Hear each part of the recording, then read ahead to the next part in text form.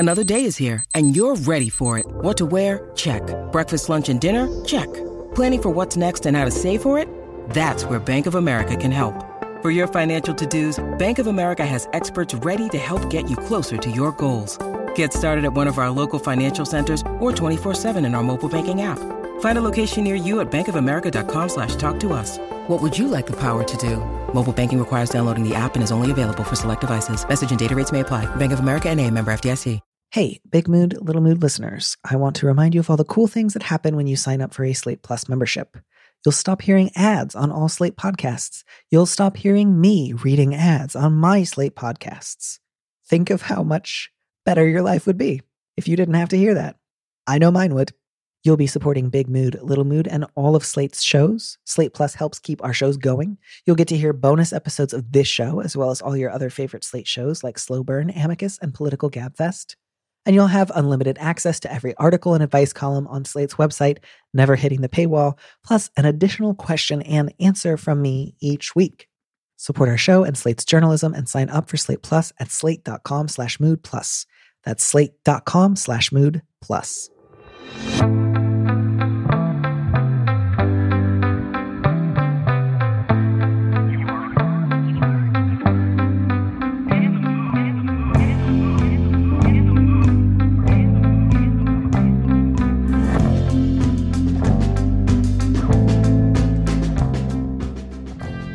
Hello and welcome back to Big Mood, Little Mood. I am your host, Daniel M. Lavery, and with me in the studio this week is Miles Klee, a senior staff writer for Mel Magazine, as well as author of the novel Ivyland and a collection of stories, True False.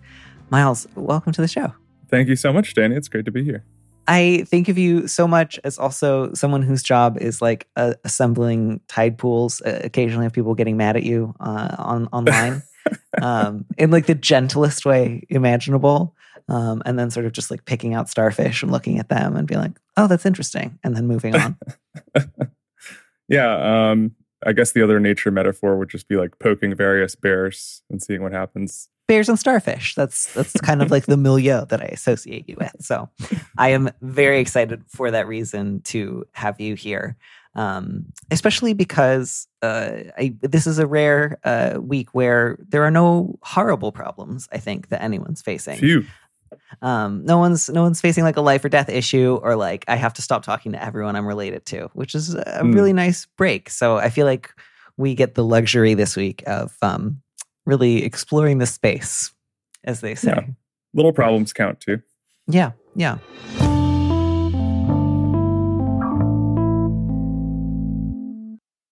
When you need mealtime inspiration, it's worth shopping Kroger, where you'll find over 30,000 mouth-watering choices that excite your inner foodie. And no matter what tasty choice you make, you'll enjoy our everyday low prices, plus extra ways to save, like digital coupons worth over $600 each week. You can also save up to $1 off per gallon at the pump with fuel points. More savings and more inspiring flavors make shopping Kroger worth it every time. Kroger, fresh for everyone. Fuel restrictions apply. Look, Bumble knows you're exhausted by dating. All the, must not take yourself too seriously, and 6'1" since that matters, and what do I even say other than, hey? Well, that's why they're introducing an all-new Bumble, with exciting features to make compatibility easier, starting the chat better, and dating safer. They've changed, so you don't have to. Download the new Bumble now. So I'm looking forward to your energy in this one, and I'm wondering if I can ask you to read our first letter. Sure. The first letter is on the subject of buying my own breakfast. And the question is, how do I get my friend to stop paying for everything? We've been friends for many years, and we've been through a lot together. She comes from a poor and unsupportive family and is rightly proud of how far she's come. I struggle with mental health issues that keep me from pursuing more lucrative jobs, and I've worked a series of entry-level positions that don't leave me with a lot of disposable income. She insists on paying for every meal or ticket when we're together, and buys me too much at the holidays or when she comes to visit. We see each other a few times a month. When I insist on paying for something, she'll make a mock threat or insist that it's nothing considering how much she makes now. I'll Venmo her anyway, but it leaves me with a bad feeling. When we were younger, our friendship was somewhat codependent, and her insistence on paying is reminding me an awful lot of that. this is, I mean, of all the problems that a person can have, not that it's not an important one to think about, but like, this is nice. It's nice of just like, my friend pays me too much money. She buys me too many gifts. Overly generous friend. Yeah. Do you have a policy on like the mock threats to get your friends not to fight you for the check? Like, is that something that you? I have a friend who's just so good at getting the check before I even know that it's there. Like I'm always trying to fight him for it, but he's already like gone behind. Like he'll go to the bathroom and he'll come back and he's like already settled up basically. So I'm not good. I'll never be on his level. I can't get on that level. But I do, I do appreciate friends being generous. I like to be generous when I feel like I have a lot of money. So I understand I guess where this generous friend is coming from too. I don't know about this threatening thing though. It's not something I've really experienced in my life. I don't know about you. I mean, I've never heard anyone say like, I'll kill you with knives, but certainly I'm familiar with that sort of jocular, like, hey, don't insult me, or like, put that away, I'll fight you for the check or something. Mm-hmm, mm-hmm. I don't think it's the most common response, but I do think that it's one that I'm at least somewhat familiar with. So, I think this one is like fairly straightforward. Don't wait until the next time that you two are out to a meal together. Bring it up unprompted.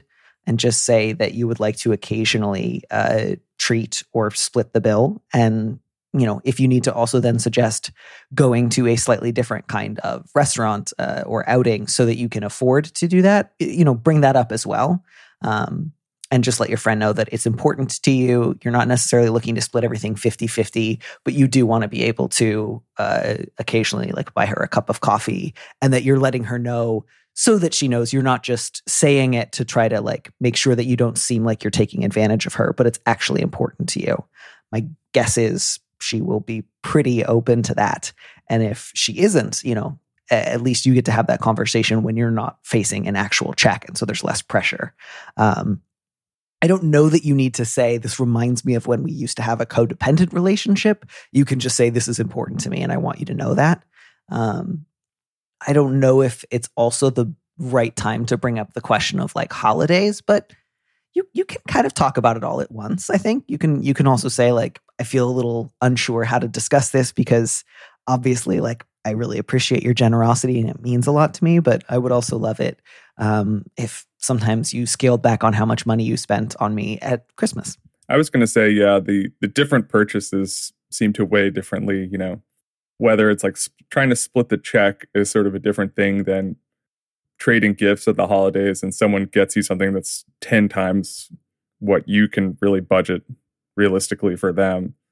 And so, yeah, maybe that's the kind of area where it's more important to talk about like this financial boundaries of like, it makes me feel kind of bad when I'm giving you like this little trinket and you're buying me like a week-long vacation or whatever it is. Yeah, but I think you can really go into this conversation assuming it's going to go okay, because you've never really, it sounds like, talked about this before. So, this is, I think, a good opportunity for your friend to know a little bit more about what feels important to you. And I don't think you need to assume that she's doing all of this because she wants to make you feel like things are really lopsided, so much as just she knows that you make less money. She feels happy to pick up the check more often, and she wants to make sure that you don't feel uncomfortable. So she's like doing like my guess is she does the jokey threat thing because she doesn't want you to feel. She wants to lighten the mood. She wants to make it clear this is not a problem. I like being able to help out, and you're not bothering me by letting me take care of the bill. And so if you just give her the information of, I actually do know that, I feel fine about that. It's not that I'm worried that you don't really mean it. It's that I would like to contribute more in other ways. And maybe sometimes plan on events that don't cost so much money, not because I think we need to split everything exactly down the middle, but because I start to feel a little like left out, or like I'm not able to do things for you when all the stuff that we do is on more expensive terms. And you could say that without in any way like putting down her generosity or saying like, never buy me a sandwich again, I think. No, it's hard to imagine the friend being genuinely offended when this comes up. I mean, I can definitely understand how ideas about, but I'm just trying to help. And now I feel bad because I worry that you've been offended this whole time. Like, I can imagine a situation where somebody could get hurt in such a conversation, but not like overwhelmingly or exclusively hurt. And I think would probably rather know than not. Like, it's just lots of people don't talk about money extensively with their friends, which I certainly understand. Like, I get why that's not something that everyone necessarily wants to bring up all the time. But I think once you start doing it, it's a little bit easier to keep checking in every once in a while. And that might also go a long way towards making you feel, happier about the times that you do let her pay for something. I want to know if she's accepting these Venmos. I was wondering about that too. Like, is she just sending it back? Because, like, again, that can be so tricky of like, if someone's really thinking, oh, I just think my friend feels obligated to send me the money, but since I don't need it, I'm just not going to accept it. And I can see some situations where that works great. And in this one, the friend in question is like, well, now I feel like you don't want me to contribute. And like, you would rather have me as like your feudal vassal than your friend. Yeah, it's a form of patronage. Yeah, I know I'm a bad person because I would just let my friend continue to pay for everything and probably not even feel that bad about it. Oh yeah, if there's one thing that I hope we can communicate in this episode, it's that if you do have a friend who's happy to spend money on you and you accept it, you're a bad person. No, like I think this is incredibly, incredibly subjective, and any number of responses all would make a great deal of sense to me. I could see people in such a dynamic where they're both really happy and clear about the sort of dimensions of what's going to happen and who's going to pay for what. And that's beautiful. And if somebody else says, this makes me feel, a little crowded, that makes sense to me too. It's really just a question of figuring out what you would like your friendship to look like, and then communicating that relatively honestly and also kindly, because I'm sure she has good intentions. But if she, I hate to go to the, like, if she's really your friend thing, but like, if this is really just a true friend who really cares about you and wants to help you out, she will, even if she feels a little chagrined at first, be glad to know that you would like to occasionally treat in return, and will happily like switch to going to cheaper places once in a while. And if this is maybe a little bit more about, I feel really good and powerful when I'm generous, and I like setting the terms of how we spend time together, you might experience a little more resistance, which doesn't mean she's like an evil, instrumentalizing person who only cares about you in as much as you make her feel like Lady Bountiful. It just maybe means that she has like a little weirdness around money to work on, which who doesn't? But yeah, hopefully she won't push back. If she does a little bit, you can push back too. And that is a good idea, especially if you are looking to get off that codependent train that you maybe sometimes have in relationships. I don't know. I don't have anything else to say. This is like a nice problem to have that I hope will be resolved by a quick conversation. Breakfast is nice. Friendship is nice. I'm going to make friends with this woman. You absolutely should. This feels very much like the kind of friendship that you would seek out, whereby like you just know a lot of slightly older, slightly mysterious seeming women, some of whom might have eye patches, who have just like a standing date where they buy you like a short stack of pancakes. The Denny's is right down the block. Yeah. I feel like aim higher than Denny's at this stage in your life. IHOP. If you're gonna have like an actual breakfast, like patroness, you should be, I don't know, you should be aiming really, really high breakfast wise. Yeah. That's all right. I want for you. Thank you. Thank you for taking that under consideration.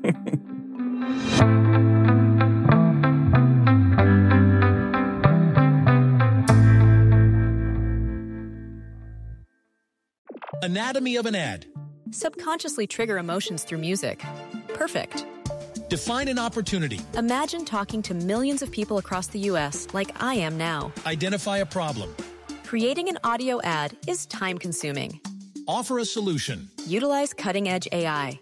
Imagine creating all that in under 30 seconds. Well, we did, to create this ad. To learn more about AI in the audio industry, download the white paper from audiostack.ai. All right, I will move us on from troubles about breakfast to troubles about cats, because we're just playing this on easy mode today. The subject is concerned cat aunt. Sure is. During the pandemic, my partner and I adopted pets for the first time in our lives. A 17-year-old cancer-ridden cat and an elderly, toothless, small dog who has a laundry list of ailments.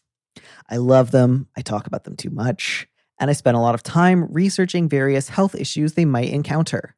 With some loving pointers from my partner, I'm improving at identifying when it's appropriate to bring up vomit or veterinary fecal scoring charts in conversation. Rarely, it turns out. But there's one thing that I continue to struggle with, and that's giving advice. I'm not a vet, and I'm not pretending to be, but I have learned a lot in the last couple of years. My partner has cautioned me about giving unsolicited pet advice, and I understand that, but now my sister-in-law is describing symptoms in her senior cat that could be a sign of two very common old cat diseases, both of which we've personally experienced with ours. We mentioned it to them once, and they didn't pursue anything. So now I'm wondering if there's anything else I can do. The whole family has me pegged as a little eccentric about pets at this point. And I know that that's not how they'd respond, but is there a way to politely check in one more time or offer to pay for blood work? I know vet visits aren't cheap, especially for someone right out of college, and I would be happy to. Doing this now could mean the difference between managing a chronic condition in its early stages and finding out about it when the cat has a crisis. Do you know anyone like this in real life? No, I don't think so. I have, I am a cat dad now. I've had this cat since October. And I love her dearly. And yeah, I will certainly ask other cat owners about basic stuff, like what's the good nail trimmers to get and stuff like that. But no, I don't have anyone who's kind of analyzed her or her behavior and is giving me the rundown. I mean, I think the flag for me in this letter was I'm not a vet, but which is just we could probably stop at I'm not a vet. To me, this is it's a little intrusive. You have told them once already, and the question is how to do it again. And it seems like they were not receptive for that information the first time. So I'm not really convinced there's a way to do that that's going to be helpful, or that's not going to seem like kind of know-it-all nagging. Yeah, I don't know. To me, this is like a leave it alone. And if they have a question about the cat, because they know you have this extensive cat knowledge, then they're probably going to come to you, right? Yeah, I think at this point, the letter writer knows I've mentioned this specific issue to, my partner's sister. I've apparently talked about cat health generally enough with the family that I'm developing something of a reputation for it. And she didn't do what I wanted when I told her the information. And now I would like to try to get her to do the thing that I want her to do. None of this is evil, by the way. Even if the letter writer went with the most overbearing possible option next, at worst she would be guilty of an infraction. There's she doesn't seem like she's about to go kidnap anyone's cat or put her on blast. So no, it's just an intense hobby. It feels like it's sort of spilling over the boundaries of these other relationships. Yeah. And I think to me, it does come back to, this is our first time owning pets, and we went down to the shelter and got the most abject ones that we could find, which is absolutely your right and is lovely. And I'm so, so glad that you love your elderly pets. That's wonderful. But I also think, especially if this is your first time with elderly pets and maybe first time with pets generally, it can also be a lot. Sometimes people who get a pet for the first time are really overwhelmed by how intensely they feel about their pets. And I just want to float this one out there, letter writer, which is that some of this might have to do with your anxiety about the fact that your own pets, regardless of how incredibly informed you are and incredibly careful you are about managing their care, they will die soon. That's an absolute. That's going to happen maybe in the next 6 months, maybe in the next 2 years, but they will die, and they will die soon. And I feel like a monster for saying that so calmly. That's just what happens. And so I think maybe part of what you're feeling is this, I don't know exactly how old your sister-in-law's cat is, but it sounds like fairly elderly. the average cat lifespan can vary depending on whether or not they're like indoor or outdoor. But, the ceiling is right around 15 to 17. Every once in a while, someone's like, here's my 23-year-old cat. And they'll show a picture of like a very unhappy looking like clutch of straw with eyes.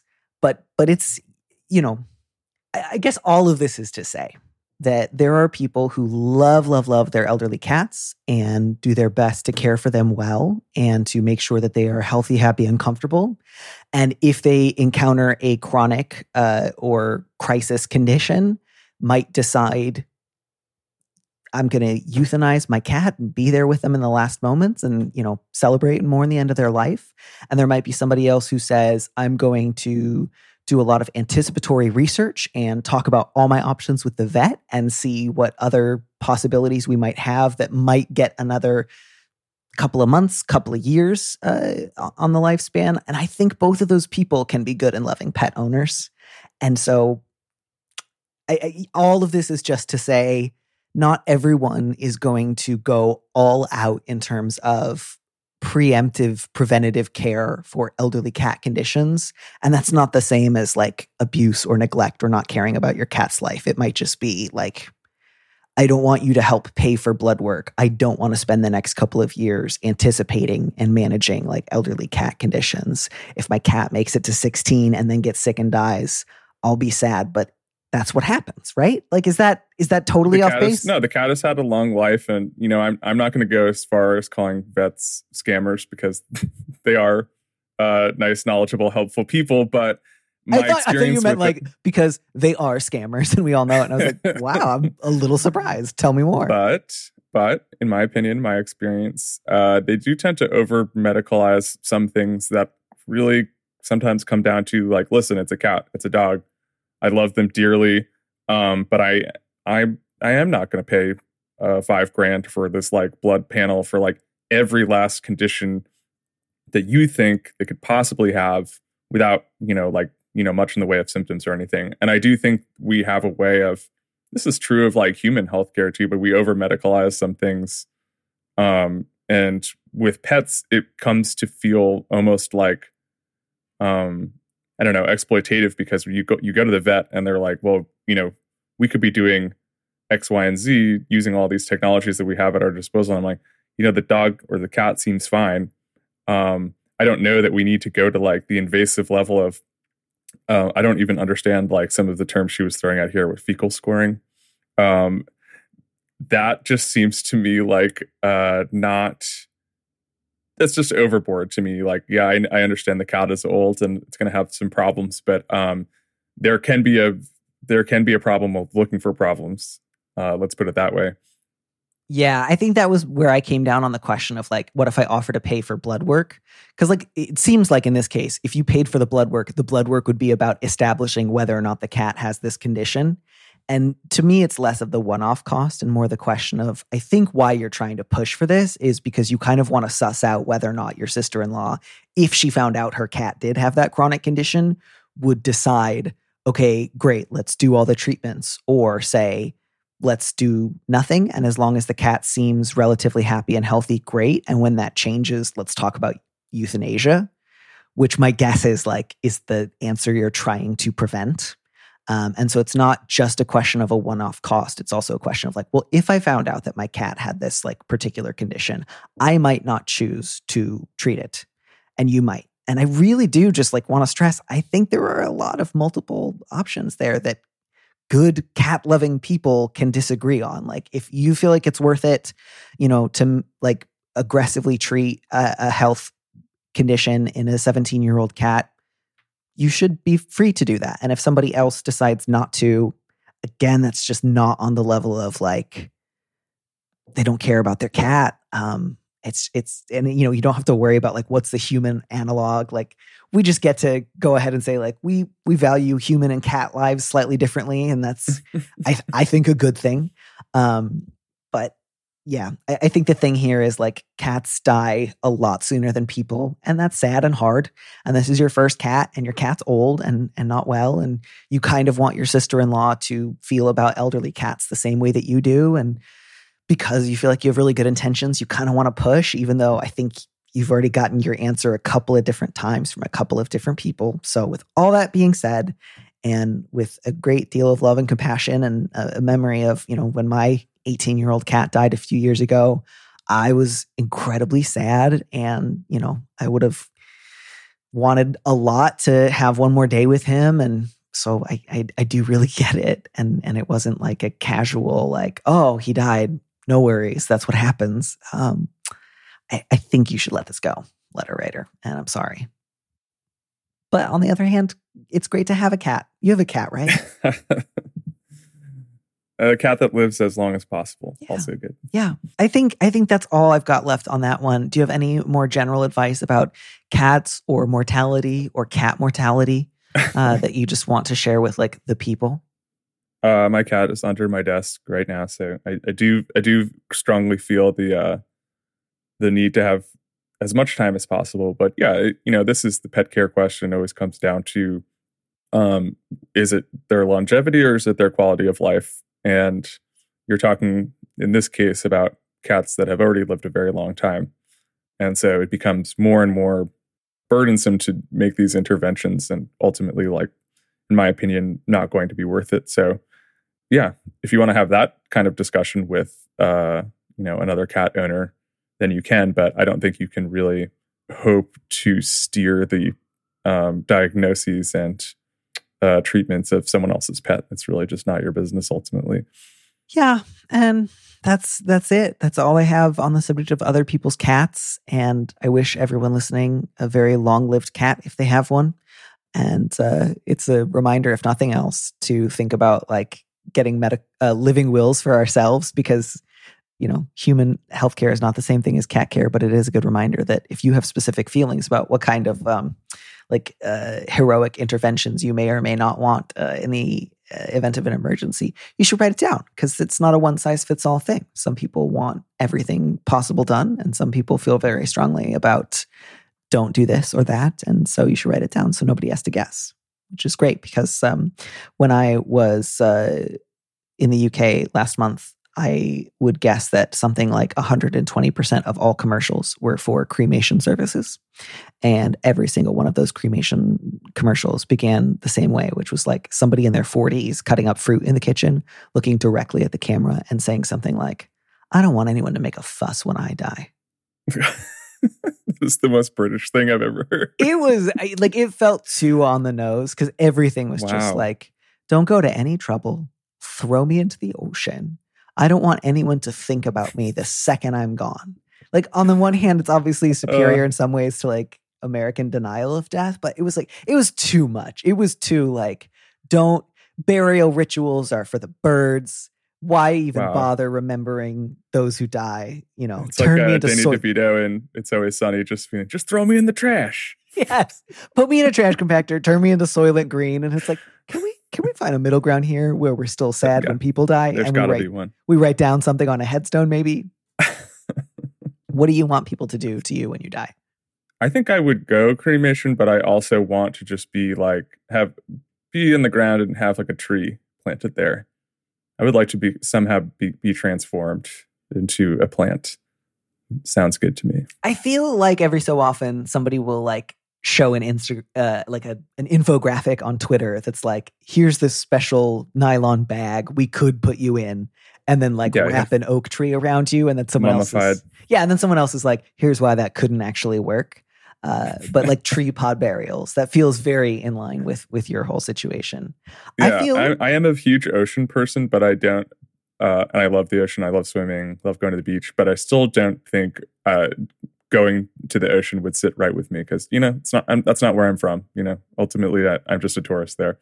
That makes sense. I like the idea of you have to get buried where you were born. Yeah. So Brooklyn. Like, mostly people are going to get buried under regional hospitals. Yeah. But you have to go back there. I feel, and I'm always surprised by this, I feel very strongly, I want like the classic nice casket, bury me facing up, put me in a nice outfit. Like, not necessarily all the formaldehyde stuff. You don't have to like pull out all of my organs and stuff me with preservatives, but like bury me like a human being, put a headstone up, put me in the cemetery, have people stand around and like toss a lily on top. Like, I don't want to be set on fire or like put in a trash compactor. And I always feel a little like privately judgmental when someone says like, just erase me. And I'm like, I understand I'll be dead and I will not be able to have a continued effect upon the world. And like, I'll continue to work on accepting that. I mean, as someone who really loves having picnics in cemeteries, it would be nice to have someone have a picnic on you. Yeah, put me in the ground in a box. It doesn't have to be those like steel numbers that never deteriorate. But I don't want to like rush the deterioration process. Anybody who's put me on the body farm, I'm like, fine, you do that. I'm not. I have no desire to be shot out of a cannon like I am Wile E. Coyote. I didn't even think about that. Yeah, that's another option. I mean, I appreciate that because I think the type of person who's very enthusiastic about the body farm is often like a pleasant and enjoyable kind of person to spend time with. I just like, it's kind of like the cat thing. Like, I'm very glad you have that option. And if someone suggested that was going to happen to me after I died, I would be pretty mad. I feel you. Hey, Slate listeners, I'm Christina Cauterucci, the host of Slow Burn, Gays Against Briggs.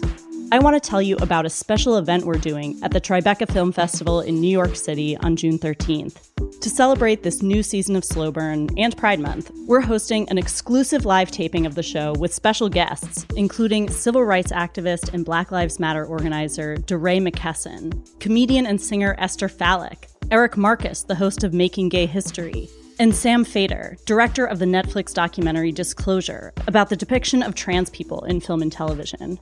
We'll dive deeper into this season and talk about the lasting impact of the Briggs Initiative and the continued fight over LGBTQ rights in schools.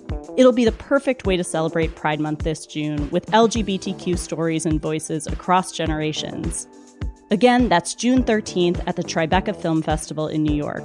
You can get tickets now at tribecafilm.com/slowburn. Hope to see you there. All right, so I think that's about as much as we need to do on that one. Before I let you and the rest of the world go, I have a quick letter from a listener that I'm going to answer, I think, very briefly and demand an update from. So I'm going to read this really quickly. Well, I'll read it at my regular pace. It's just going to be short. The subject is T for B. I'm a 20-something, and I think I might be a trans man. I fantasize about transition and the possible effects of testosterone regularly. This is all well and good, but I have lived most of my life as a lesbian, and I am absolutely infatuated with butch lesbians. I don't encounter butch people who would be interested in me post-transition, and this makes me sad. How can I reconcile my desire to transition with my undying love of butches? I know this sounds silly, but it's genuinely making me reconsider my transition. Letter writer, I love you, and I want to just give you a big hug if hugs are your deal. It doesn't sound silly, and I think that incorporating like your libido and your desire and your sense of who you want to date into your ideas about transition makes a great deal of sense. So nothing here feels like frivolous or unimportant or foolish or like something that you ought to be ashamed of. And I want to try to strike a balance between two things. I don't want to just lean into, don't worry, there are a ton of butch lesbians who do love dating trans guys and will want to use the same words you want to use and will want to have the same identities that you want to have, and just go on Lex and type in butch for trans mask and see what happens.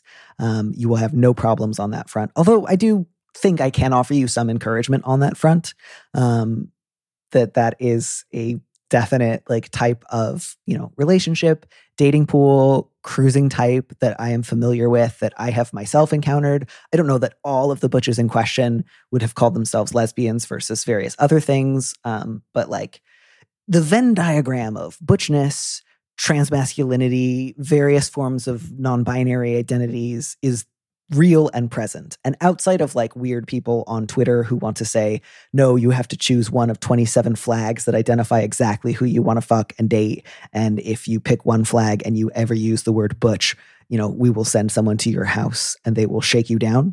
Those people should be ignored.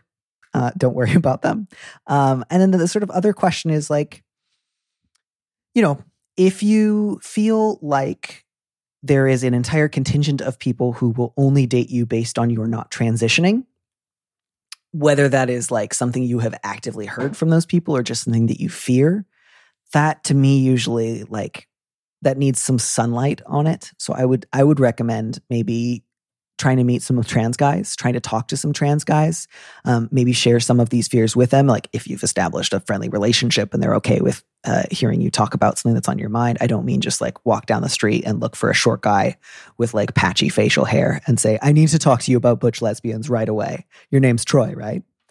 But, you know, if anyone's saying, you know, if you were to change your name or use different pronouns or take testosterone, you would be banned from the realm of the attractive, and we would just all have to say goodbye to you. I would encourage you to think of that as transphobia, however kindly someone is trying to put it. And I would also suggest that it is possible that if you were to take steps towards transition, you might find that some of the deep passion and desire you have for butches, some other butches are coming on that journey with you. They don't call it butch flight for nothing. That's a joke. It's not a real thing. We're not stealing butches from anybody. But you will not be the first butch in history who eventually thinks, you know what, maybe I would like to transition. And just, you know, there are butches on testosterone. Testosterone is not exclusively the provenance of trans men, which is not to say that you don't get to be a trans man who goes on testosterone, but like there are cooler and weirder subtypes of people than you might have imagined. I have known and hooked up with butches on T, and they are in many ways extremely different from me and my whole deal, despite us having a ton in common. And it's very, very cool and very, very wonderful. And I just want you to know that whatever you do or don't decide to do in the near future, there are more options than you think there are. And there's not one clubhouse that you're going to get kicked out of. And if any individual person is like, I liked you when you were butch, but if you're going to, you know, go by Kyle and start T, you know, you upset me now. That person's not looking out for your welfare. That's not to say if like you start transitioning and someone's like, oh, thanks, I don't want to date you. That's fine. But if somebody's like putting the pressure on you, then I would encourage you to push back against that. Good luck.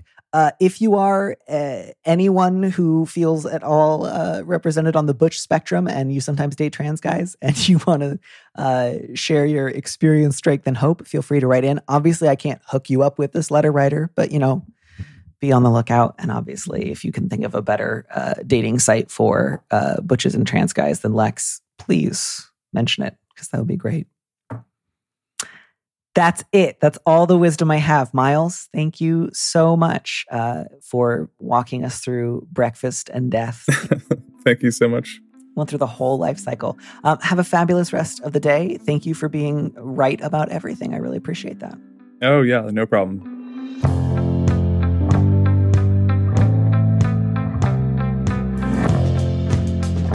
Thank you for joining us on Big Mood, Little Mood with me, Danny Lavery. Our producer is Phil Circus, who also composed our theme music. Don't miss an episode of the show. Head to slate.com/mood to sign up to subscribe or hit the subscribe button on whatever platform you're using right now. Thanks. Also, if you can, please leave us a review on Apple Podcasts. We'd love to know what you think. If you want more Big Mood, Little Mood, you should join Slate Plus, Slate's membership program. Members get an extra episode of Big Mood, Little Mood every Friday, and you'll get to hear more advice and conversations with a guest. And as a Slate Plus member, you'll also be supporting the show. Go to slate.com/mood plus to sign up. It's just $1 for your first month. If you'd like me to read your letter on the show, maybe you need a little advice, maybe some big advice, head to slate.com/mood to find our Big Mood, Little Mood listener question form, or find a link in the description on the platform you're using right now. Thanks for listening.